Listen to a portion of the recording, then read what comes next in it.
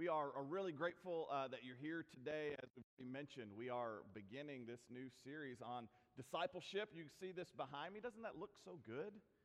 It took me all week to write that, all right?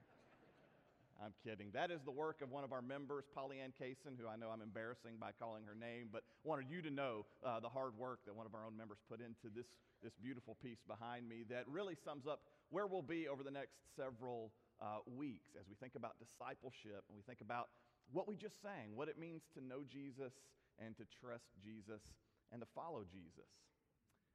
In the spring of 1985, executives at Coca-Cola were kind of in a panic because Coke was losing market share to Pepsi. And so in a panic, the executives at Coca-Cola, Coke had been the leading soft drink company in the nation for decades. And so they pulled together and they met with a strategic consultant and they said, okay, we need to figure out what's going on. And so this strategic consultant drew a box on the whiteboard and said, okay, here's the deal. Here's how we're going to start. Before we develop any sort of strategy, we need to know what the mission is, because strategy always flows out of mission. So he says, here's what I want you to do. I want you to think about your core mission and come up with a word that describes the core mission and put that word in the box. And so they spent hours, talking about this and batting around different ideas and different concepts. Okay, why are we in business? What goes in the box? And so they narrowed it down. After a lot of discussion, they narrowed it down to this one word, and that word was taste. They said, we exist to deliver a great tasting product. And so taste went in the box. And so as a result of that conversation, the executives at Coke then began to think, okay, well, if that means we're losing market share to Pepsi, clearly we're not delivering on the taste. And so it led to this conversation where the executives at Coke decided to change their recipe. They decided to tweak things and to change their recipe so that they could deliver great taste. And the product, some of you are old enough to remember this when it happened, the product was New Coke, all right? Those of you who are younger, you probably saw it on Stranger Things. Some of us who are older, we lived through it, okay? But New Coke debuted in 1985, in April of 1985, promising a better taste and a smoother finish, all this kind of stuff. And immediately, the backlash was strong. I mean, like the first week New Coke hit the shelves, people were calling in to Coca-Cola headquarters in Atlanta, screaming and yelling, what are you doing? You're changing things. People were kind of going to the stores and hoarding up on the original Coke. In case of the zombie apocalypse, we would at least have Coke in the pantry for a while. I remember my parents talking about this. I was, 10 years old. And I remember them talking about it, this hullabaloo about New Coke. And a couple of days later, I go and I open the pantry, and there we have about 8 2-liters, which for us, that was a lot. So we were stocking up as well. The response was just, enormous, the outcry. What are you doing? You changed the recipe. What's happening? And so the executives at Coke, it didn't take them long to kind of reconvene, and they pulled back together. And they had, I don't know if it was the same strategic consultant, probably a different one, but they pulled together and they're like, okay, what's going on? And so in that meeting, here's what they did. The strategic consultant put another box on the board. He said, clearly you put the wrong word in the box. So let's restart. Okay, what is our mission? And what is really important?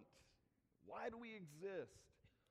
And this time, instead of the word taste, after a lot of conversation, after spending a lot of time, talking through all of this, they came up with another word, and that's the word tradition. And the executives at Coke said at that time, okay, clearly taste, that's not it. We have a tradition of delivering this product, and we messed with the formula. We changed that tradition, and that's what people are responding to. And so in this conversation, they decided that tradition needed to be the word that they put in the box, the tradition associated with their original product. And as Bob Buford says in his book, Halftime, finding the right word to put in the box, identifying their core mission, enabled the company to recover its momentum quickly after a monumental blunder. The upper management there at Coca-Cola decided that the best path for moving forward was an old path. It was a path that had led them to great success in the first place. And that's where we get the name now that's associated with the product, Coca-Cola Classic. They reclaimed their story as the best-selling soft drink in the world. So some of you probably heard that before, the whole new Coke blunder that is, it's a cautionary tale about the dangers of putting the wrong word in the box. Because when you misidentify your core mission, that's always going to lead to disaster. So my question for you as we get started is, okay, for us as a church, for the church just at large, what would go in the box? What's the core mission of the church? Why does the church exist? And just kind of cutting to the chase here, I think the Lord tells us the word that goes in the box, and that word is discipleship. Our core mission comes from Jesus. And before he left, before he ascended into heaven after the resurrection, he left us some words here that tell us about our core mission. We'll make our way to Luke's gospel in a minute, but I want us to hear these words from Matthew 28. And Jesus said to them, "All authority in heaven and on earth has been given to me. So go, therefore," he says, "and make disciples of all nations, baptizing them in the name of the Father and of the Son and of the Holy Spirit, teaching them to observe all the things that I've commanded. And behold, I'm with you always to the end of the age." I think Jesus is telling us that the word that goes in the box there is discipleship. Jesus gathers his followers together here, and again, just before his ascension, he gives them a mission, and that mission is pretty clearly spelled out there in Matthew 28. To go, he says, and to make disciples, to baptize them in the name of the Father and the Son and the Holy Spirit, and to teach them to be obedient to the command of Jesus. And he grounds all of that, as we just read, he grounds all of that in his own authority. Before he gives the mission, he says, "All authority has been given to me, all authority in heaven and on earth." Just think about that. All authority resides within Jesus. It's been given to him. In both of these realms, in heaven, in the spiritual realm, in the heavenly places, but also all authority on earth. So he grounds the mission there. He's saying, look, I have all authority. His voice, Jesus is saying, is the authoritative voice. That's why when we talk about what word goes in the box for a church, we go to Jesus. Let's listen to Jesus. I might have a different way of saying it. You might have a different way of saying it. But if we're really going to be faithful, if we're going to be who the Lord wants us to be, then we take our marching orders from him, right? So we look to Jesus, and Jesus says, here's what goes in the box, okay? Discipleship. And by that, he means making disciples. And it's grounded in his authority. So with all that established, Jesus invites his disciples into this disciple-making ministry. And not just those disciples who were gathered there with him on that mountaintop in Galilee that day, but no, he extends that invitation. He extends that command, that mission on out to every generation of believers. I think when Jesus says, "I will be with you always to the very end of the age," he's issuing a promise to be present with his body on earth as they carry forward this disciple-making mandate. With these words, I think Jesus is reminding us what ought to go in the box. And so in Matthew 28, you find kind of an implicit word about discipleship and an explicit word about discipleship. Here's what I mean by that, okay? The explicit word in Matthew 28 about discipleship is to go and make disciples. I mean, we just read it. It's pretty clear, right? So it's a pretty explicitly stated mandate to go and make disciples. But beneath that, there's kind of this implicit, sort of implied teaching about discipleship too, which is in order to go and to make disciples, you first have to be a disciple yourself, because Jesus is speaking to those disciples. And so I think with this passage and with this teaching, Jesus is telling us that what goes in the box is not just making disciples, but first and foremost, being disciples on our own. Being disciples first, and then going out and making disciples as well. So the core mission, the word that goes in the box, is discipleship. To be disciples and to make disciples. To have our lives centered on Jesus Christ. As Joe just reminded us as we came around the table, we live in a world where the principalities and the powers are vying for our attention and our allegiance at every corner. But when we come together here, we profess what our common life is all about, that we find life at the table, that we find life with Jesus at the center. That's what discipleship really is all about. As Dietrich Bonhoeffer says, Christianity without discipleship is Christianity without Christ. And so today, as we begin this, I'd like for us to think about discipleship in terms of those three words that we've already highlighted. That these are the characteristic activities and actions associated with a life of discipleship. It is to know Jesus, it is to trust Jesus, and it is to follow Jesus. To be a disciple of Christ. It means that we know Jesus.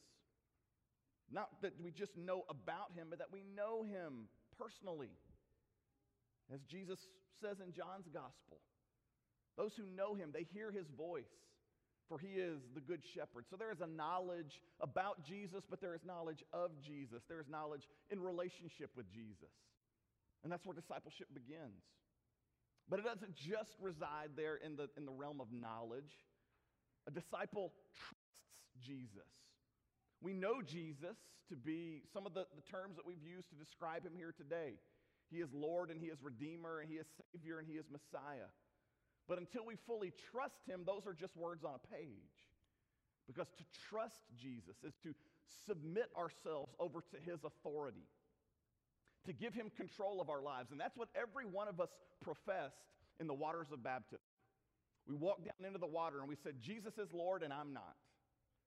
You're in control and I'm not. Put to death the old me and raise me up something new and redeemed and transformed by the power of your Spirit. That's what we're saying and confessing in the act of baptism. It is a rich and beautiful expression of trust in Jesus. But thankfully, it doesn't just end there. Jesus doesn't just leave us in the water and say, okay, see you in 50 years when you make it to heaven. And boy, it's going to be great, right? But no, we follow him then out of the water, out into the world. We begin to follow Jesus wherever it is that he leads us. We follow him out into the world to share the good news of what we've experienced. We follow him out into the world filled with faith, hope, and love.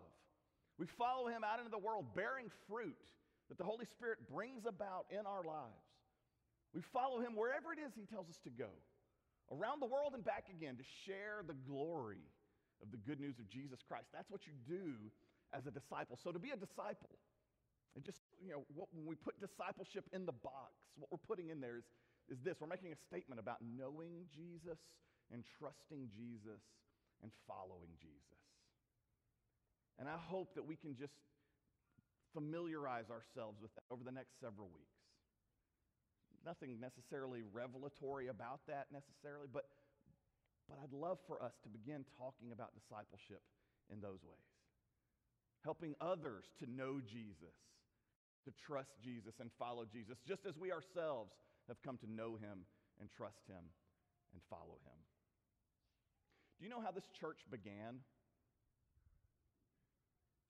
It's been a while since I've shared this story in a sermon, but it's just a great reminder of our roots and who we are and the story God's been writing here.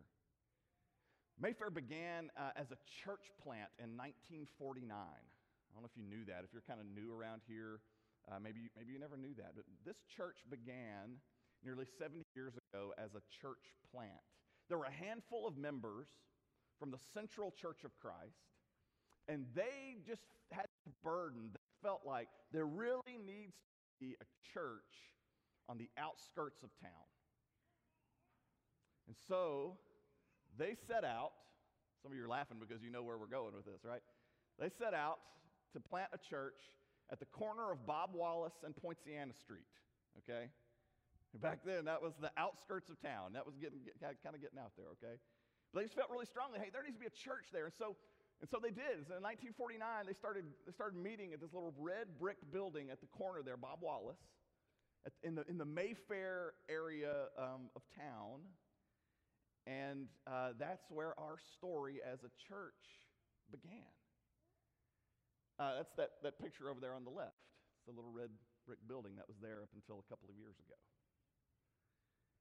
This picture on the right was taken whenever, many years later, over at what we refer to as the old building, the second Mayfair building, okay, over off Carl T. Airport over here, Whitesburg, sorry. But those are our pioneers, and we refer to them. Those who are part of that original group. We still have some here today. That number is continuing to draw down. The Lord's calling some of them home, okay? But that's how our story began.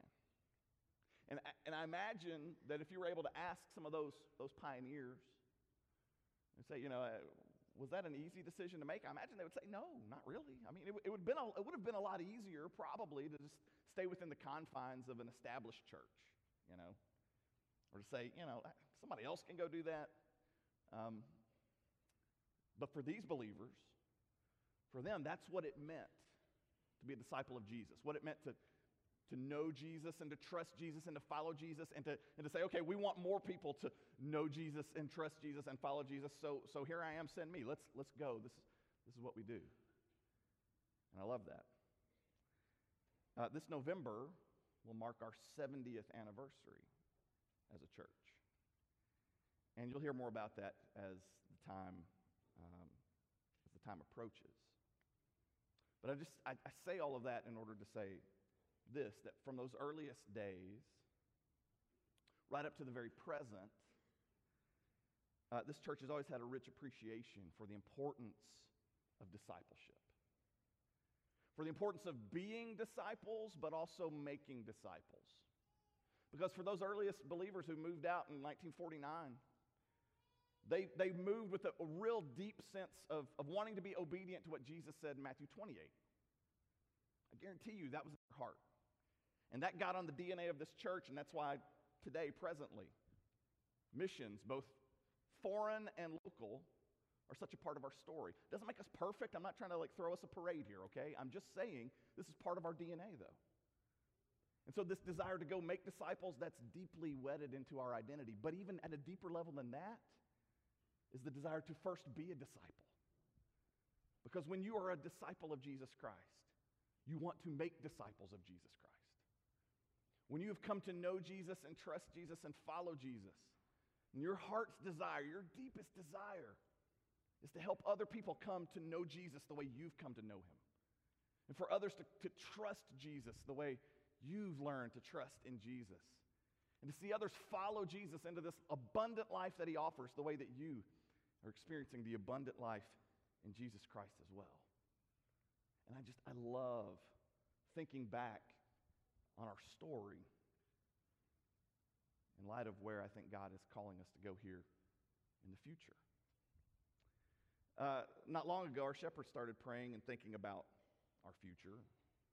I don't think they had a literal, whiteboard with a box on it, kind of like the Coca-Cola executives, okay? But I do know they were asking questions about, okay, well, we do a lot of things. Are we doing what's really most important? They started asking those questions and praying about it. And what I love is rather than coming up with a new Coke idea, instead our shepherds felt really strongly that the best way forward for us as a church would be to look back to our past. And not just 70 years ago, okay, but to look back 2,000 years to the word of Jesus. And he tells us to be disciples and to make disciples. Our shepherds believe that the time is right for us to focus intentionally on that call of Jesus, to be disciples and to make disciples. So as a church, we just want to be really intentional about putting Jesus in the box, about keeping discipleship in the box, to be intentional about knowing Jesus and trusting Jesus and following Jesus, to commit ourselves to being disciples of Christ, keeping him at the center of every decision, every message, and every ministry. So that's why we're starting this. That's why this series is taking place right now. Over the next several weeks, as Joe's already told you, we'll spend our time in Luke's gospel, just especially digging in like Luke 9 through 19 as Jesus is marching toward Jerusalem. His teaching on discipleship just ratchets up more fully right there, and it's powerful. So that's where we'll spend the majority of our time over the next several months. I know in our adult classes, there's a curriculum that's been developed. We've had a team that's been working on this for quite some time now, and so in just a few weeks, there'll be a curriculum that won't necessarily, parallel what we're doing here in the pulpit, but it's a curriculum that will help us think more fully about what it means to know Jesus and to trust Jesus and to follow Jesus. We've hired Lane to come and to spend some time here with us in the years to come to be our discipling minister and what God has in store, through his ministry. I don't know, but I'm excited about that as well. And all that's just the beginning.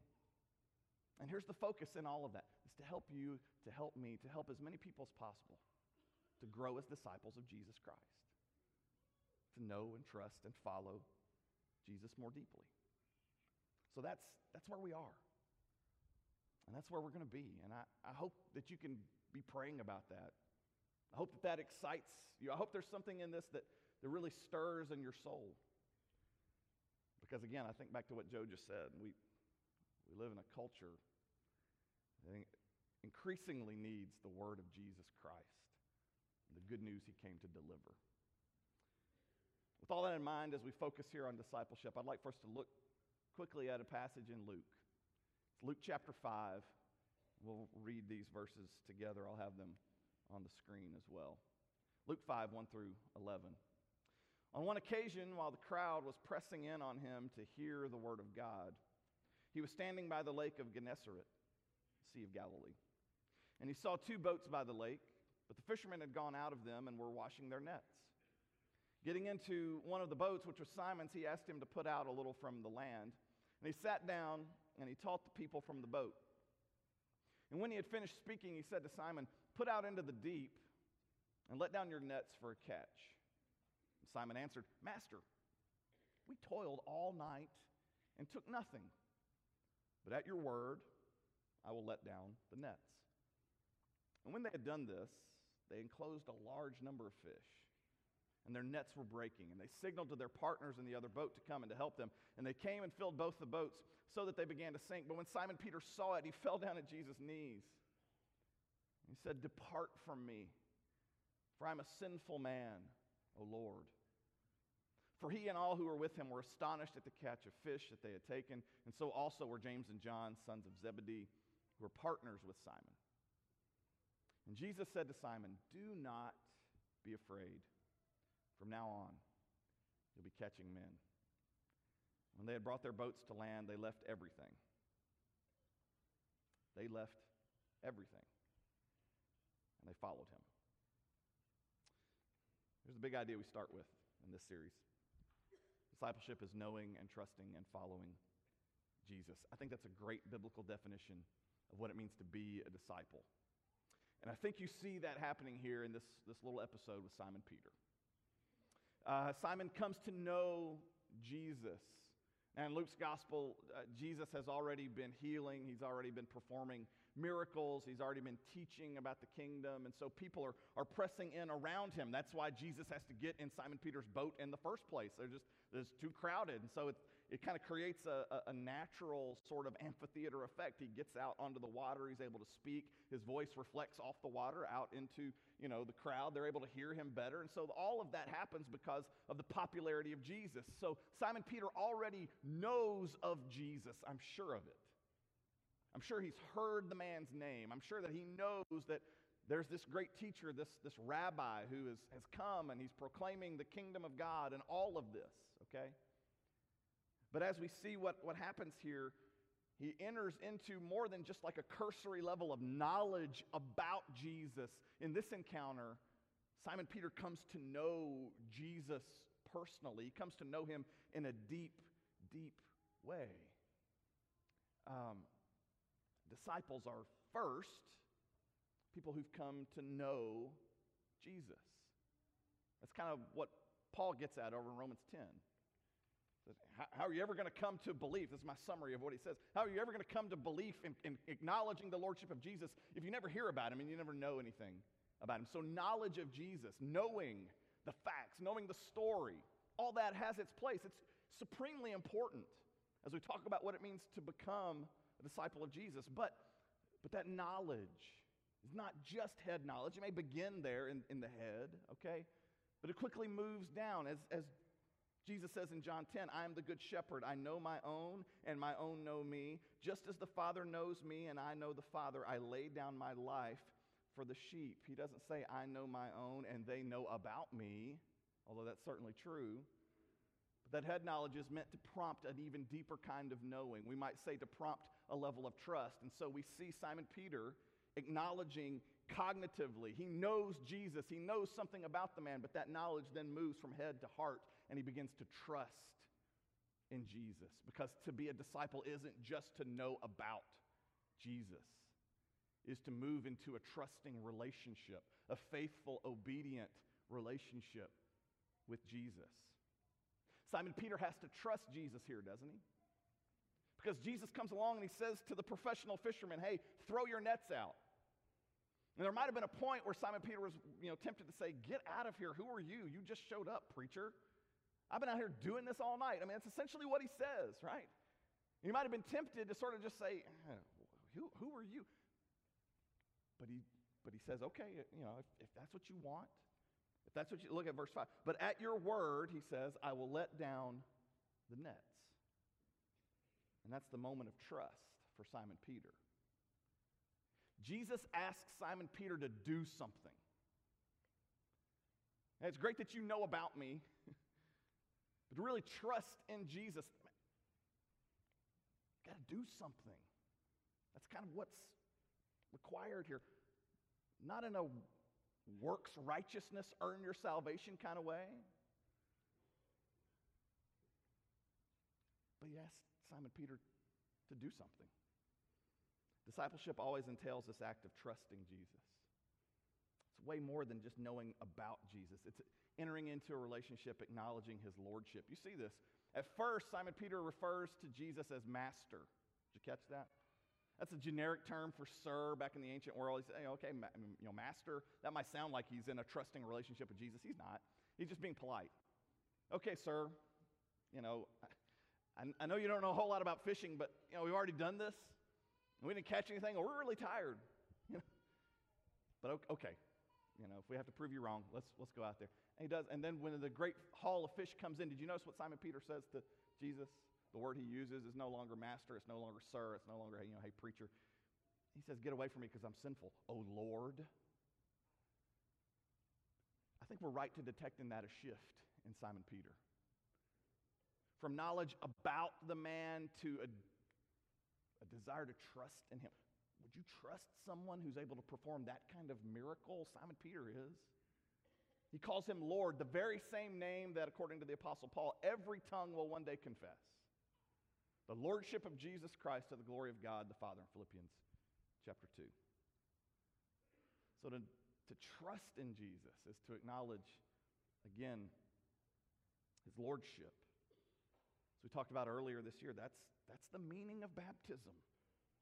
It's this act of trusting submission, submitting yourself to the will of God. But then after this, there comes this final piece, this final component to the life of discipleship. After we come to know Jesus and after we put our trust in Jesus, then we set out to follow Jesus. In fact, that's the characteristic activity of a disciple in the pages of the New Testament. More than anything else, the verb that is associated with disciple is follow. If you just want like a 10-second elevator speech summary of what we're trying to say here today, disciples follow Jesus, period. And that's what happens here. In verse 11, it says, and when they had brought their boats to land, they left everything and they followed him. So we see this progression. Discipleship begins with knowledge. There's this head component to discipleship. But there's a movement from that cognitive knowledge into more relational knowledge. We might say a movement from knowing about Jesus to knowing him personally. And so that's the movement from head to heart. That's where we trust in Jesus. And remember, in the Bible, the heart is the center of decision. So to trust Jesus involves the heart, not simply the head. And then in this final piece, when Jesus calls the disciples, they leave everything and they follow him. They roll up their sleeves. There's a hands component to discipleship as well, to complement both head and heart. And that's the template for discipleship we see in the life of Simon Peter. And what's instructive is that becomes the template then for me as well. When we put discipleship in the box, we're reclaiming our story. So the question I have to ask myself is, do I know Jesus? Do I know about him? Sure. But is that knowledge about fostering knowledge of? Do I know Jesus like a subject in the history books? Or do I know him as Lord and Messiah and Savior? Because that leads me to ask, okay, do I trust Jesus? Some of us know Jesus to be those things. It's just that we don't feel it in our hearts. Because we've mistaken the life of discipleship simply for knowledge of. But are we trusting in him? Are we giving over not simply our heads, but our hearts as well? I can tell you, folks, he doesn't just want to baptize your head. He wants the whole self. And so where is your heart in relation to Jesus? Are you trusting him? And then the last piece, are you following him? Maybe for some of us, it's head and heart, yeah. We start talking about our hands and what we're supposed to do. Maybe that's where we stumble. A disciple knows Jesus and trusts Jesus and follows Jesus. So the question is, do you know him? And do you trust him? And do you want to follow him? If not, today I would ask you just to really pray about that. Because we have an opportunity right now. I don't know how many more opportunities like this we get. You and I don't know. We're not the authors of our stories. We're just characters. There comes a point in time when the curtain draws, right? There comes a point in time when the story ends. And we've all known people who felt like their stories ended way too early. And for all I know, my story might be one of those, so might yours. So if you don't know Jesus and you have never trusted Jesus and you're not following Jesus, my plea to you today would be that while today is still today, let today be, as the Apostle Paul says, the day of salvation, when you are reconciled back to the one who made you, the one who sent his son, so that you'd know him and trust him and follow him and experience life. Eternal life, yes, but that eternal life bleeding into the present day right now, the abundant life that he came to give us. If you need to submit yourself to him and trust him in baptism today, I hope you'll do that. If there's something on your heart, something that's keeping you from fully following Jesus, and we need to be praying about that for you as your church family, we stand ready to do that as well. This word is given in the name of Jesus Christ, the sovereign Lord, who makes all things new. Let's stand together now and let's sing.